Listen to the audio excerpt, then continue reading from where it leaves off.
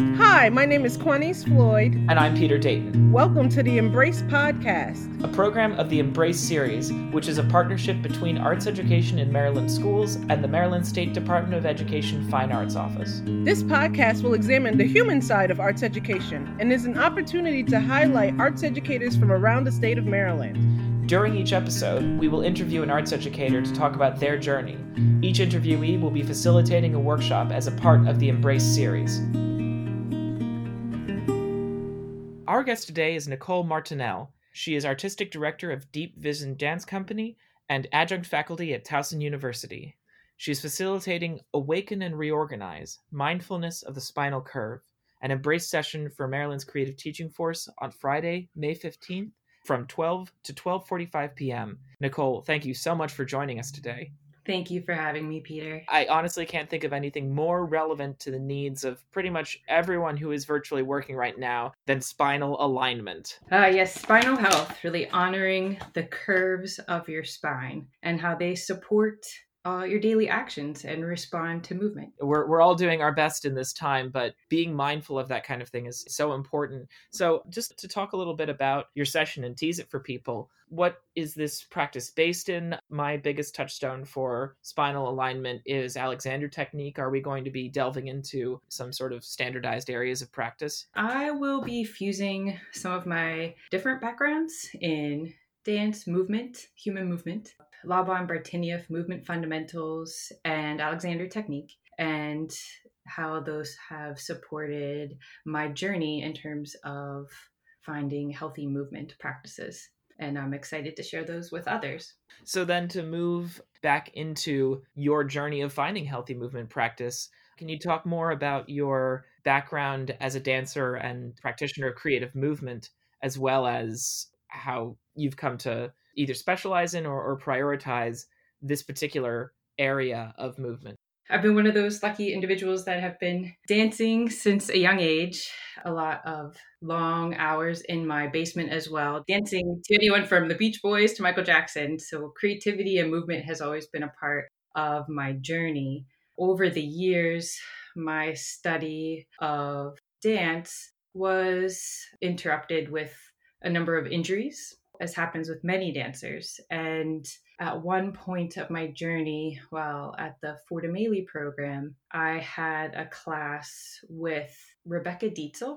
She taught anatomy kinesiology for dance. And this opened my eyes to the function of my body and how I can honor my uniqueness in order to find healthy movement practices. So that was the beginning. And at that point, following, unfortunately, a larger injury where I broke my fifth metatarsal for the second time, it was actually a happy happening because I then shifted gears to going to Penn State University and getting a degree in kinesiology with a minor in dance. And that began my journey with fusing dance, science, and somatics. Dance is such a physically demanding activity. It really is incredibly athletic, and like professional athletic career tracks, it can have a very short trajectory.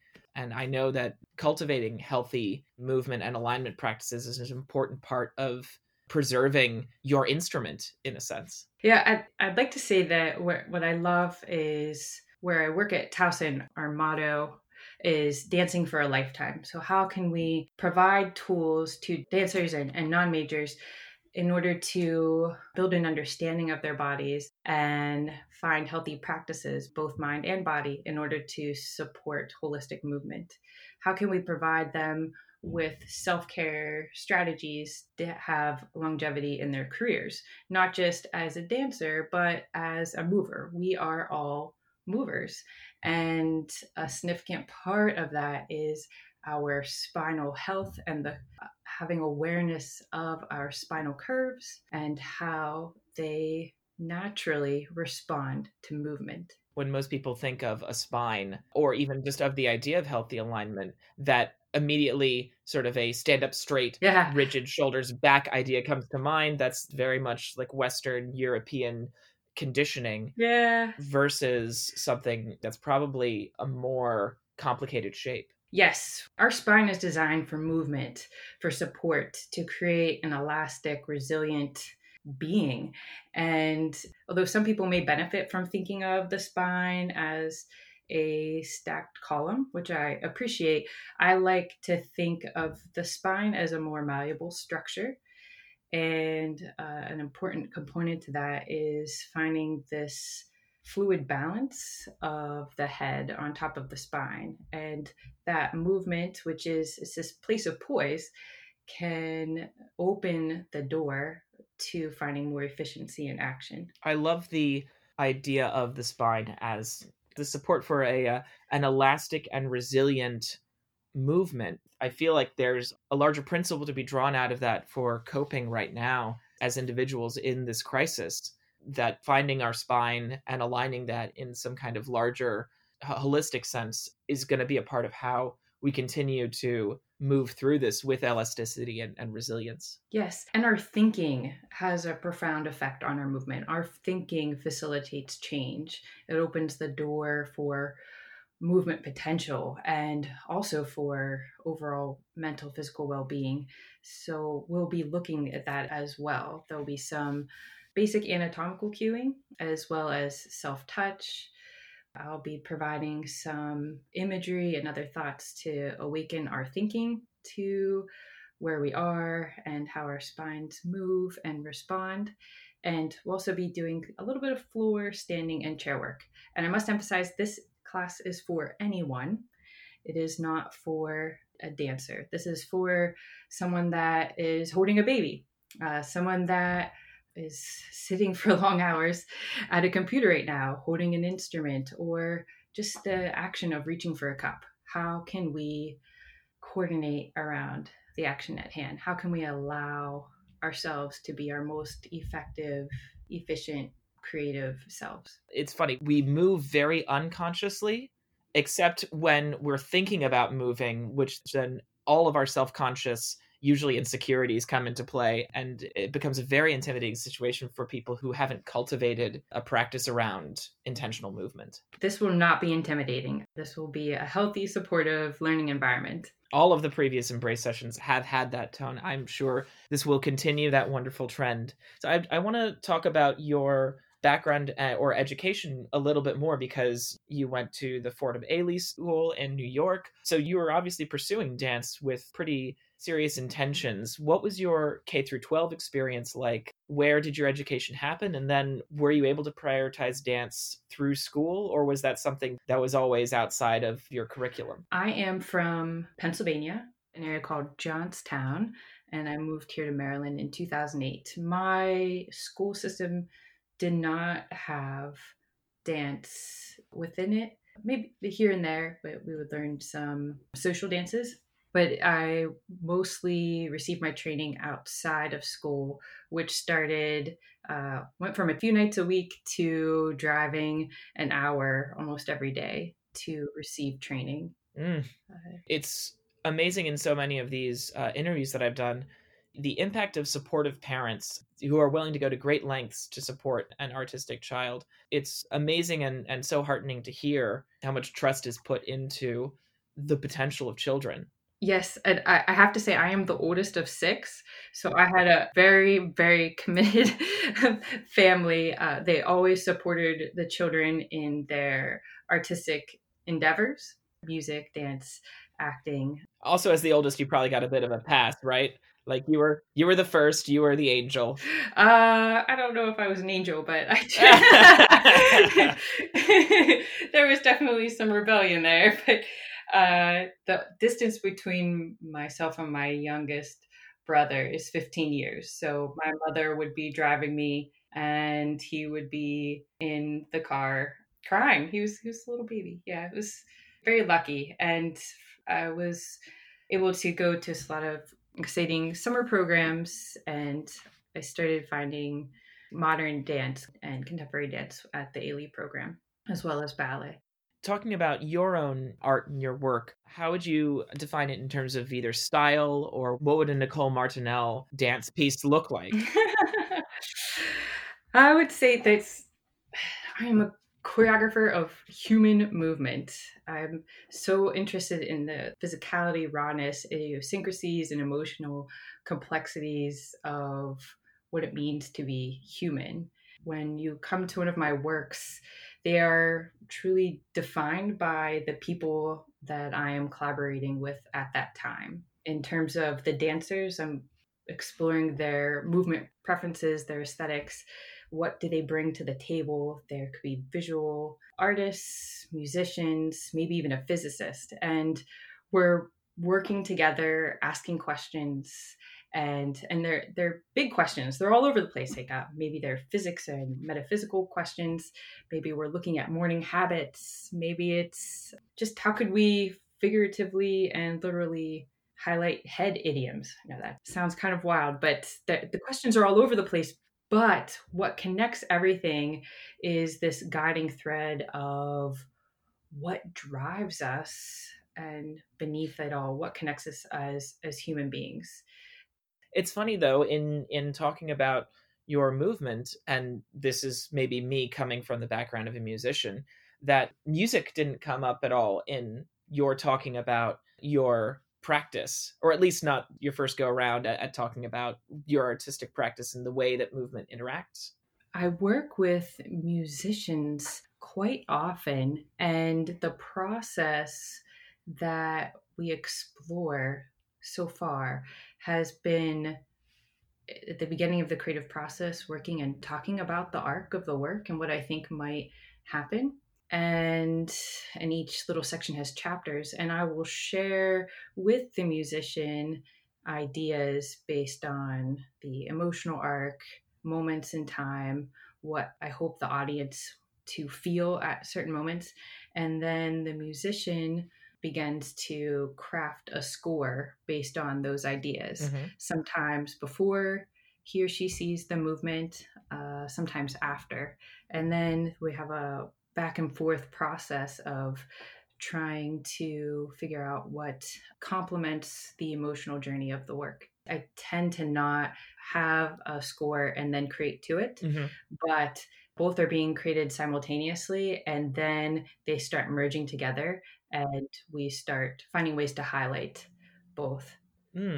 So about your own experience as an educator, did you start at the university level? Did you have experience teaching dance in the K through 12 arena? My first experience teaching dance was in Bellefonte, Pennsylvania, back in around 2000. And that's where I learned that I love to create. So I thank Joan Kennedy for that.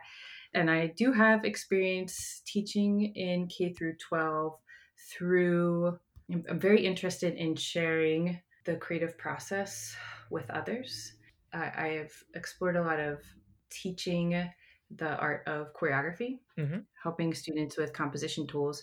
And I've also created some arts integration programs. One big one most recently was called Learning Physics Through Movement, and it was teaching students physics through the art of dance. And that could be, we're looking at Newton's laws. We're also looking at the dynamic duet of equilibrium to motion, or how your center of mass navigates around your area of support. And I must give a shout out right here for Dr. Svetlana Gladisheva at Towson University. She just happened to come to one of my dance classes through Towson University Community Dance. And she is a physicist and as well as a dancer. And thus the collaboration began on this arts integration project. It's really marvelous. Can you talk a little more about the student impact of trying to marry standards-based content from an arts and non-arts subject? I remember my first experience going into a school system. I think it was the first was at West Towson Elementary, and we performed for them. So we would have kind of a lecture demonstration and a lot of call and response, and then we perform sections of different works so that we could explore how Newton's laws might be taking place. And the students would at one point come up on the stage or like the gym floor, and they would explore alongside the dancers different shapes, and they would discover where their center of mass is over their area of support and how their stability might shift based on if they're on 1 foot, 2 feet, what if they were at a high level or a low level. And to watch these students interact with the dancers and to explore movement, it was so much fun. They were so excited to move alongside professional dancers from the Baltimore area. I also remember going into some of the schools and teaching choreography through these physics concepts. And that was memorable because, well, for many reasons, but one in which that the concepts allowed them to let go of these movements that they thought they had to achieve and to discover this sense of organic movement, to learn about who they can be, like cut away the fluff and here's something original that I can be proud of while learning about physics. It maybe helps break down psychological barriers about perfectionism in movement, and also a kind of perfectionism of having to immediately grasp a new abstract concept. Yes. And I learned so much from the process too. Thank you, Dr. Letasheva. It's like I understood it. I've had classes in biomechanics, but for some reason I would get all tangled up, and she really taught me so much. And the dancers. That area, the area of arts integration, is often also a collaborative one between instructors, and so much learning happens in that environment too. Wanting to talk a little more about art's impact on kids, and you were very generous in putting one of your kids down for a nap before this interview. I want to talk about your own kids, and are they in the Maryland public school system? Do they have access to arts in their yearly curriculum? And how are things going now amidst this, when you're having to teach from home, and more importantly, when they're having to learn from home? Yes. I have 3 children. Stanley's 9 months, so he's in daycare with, well, not right now, and Theodore, he's 4 in pre-K, and they are in a pre-K daycare program that emphasizes learning through play. So they're always creating and exploring singing and dancing. My daughter is in kindergarten at Baltimore County Public School Systems, and there is an emphasis in the arts in terms of singing, music, dance, and creating, drawing. I see that in particular right now. Yeah. When I get the packets and the virtual learning that's going on, that we have the reading, the writing, and math, which does integrate a lot of drawing and singing within it. They also are highlighting what they call the specials. So we have a day where we'll be working with the music teacher, a day that we're working with the physical education teachers on something called Dance It Out, where they're looking at locomotor and non-locomotor movements and a variety of pathways.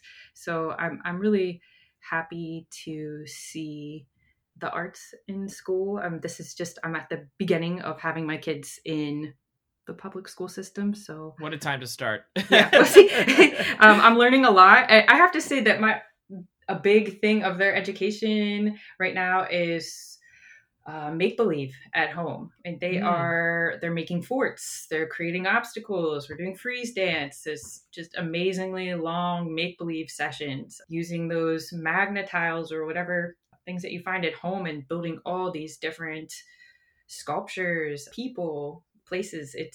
It's amazing how children are so creative. It's really beautiful to watch.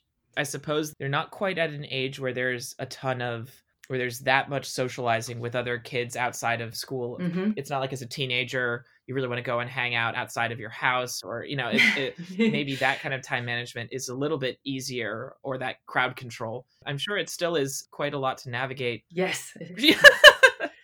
Yeah, but being home and your virtual instruction is continuing, no doubt, as well. So I'm sure that you're really. Yeah. I'm sure that the principles of spinal alignment that you'll be sharing with others have really been important for yourself to have a mindful and intentional way of going about these many circuses you're managing? Well, I think that there's a lot that people are going to get out of your session, which is Awaken and Reorganize, Mindfulness of the Spinal Curve, which is taking place on Friday, May 15th from 12 to 12:45 p.m. And I, for one, really can't wait to experience it. So thank you, Nicole, so much for joining me today, and really looking forward to the workshop. Thank you, Peter. Have a great day. Thank you for listening to the Embrace Podcast. For more information on arts education in Maryland schools, visit aems-edu.org. To learn more about the Embrace series and how to register for a session, go to msdefinearts.org. Stay safe and stay creative.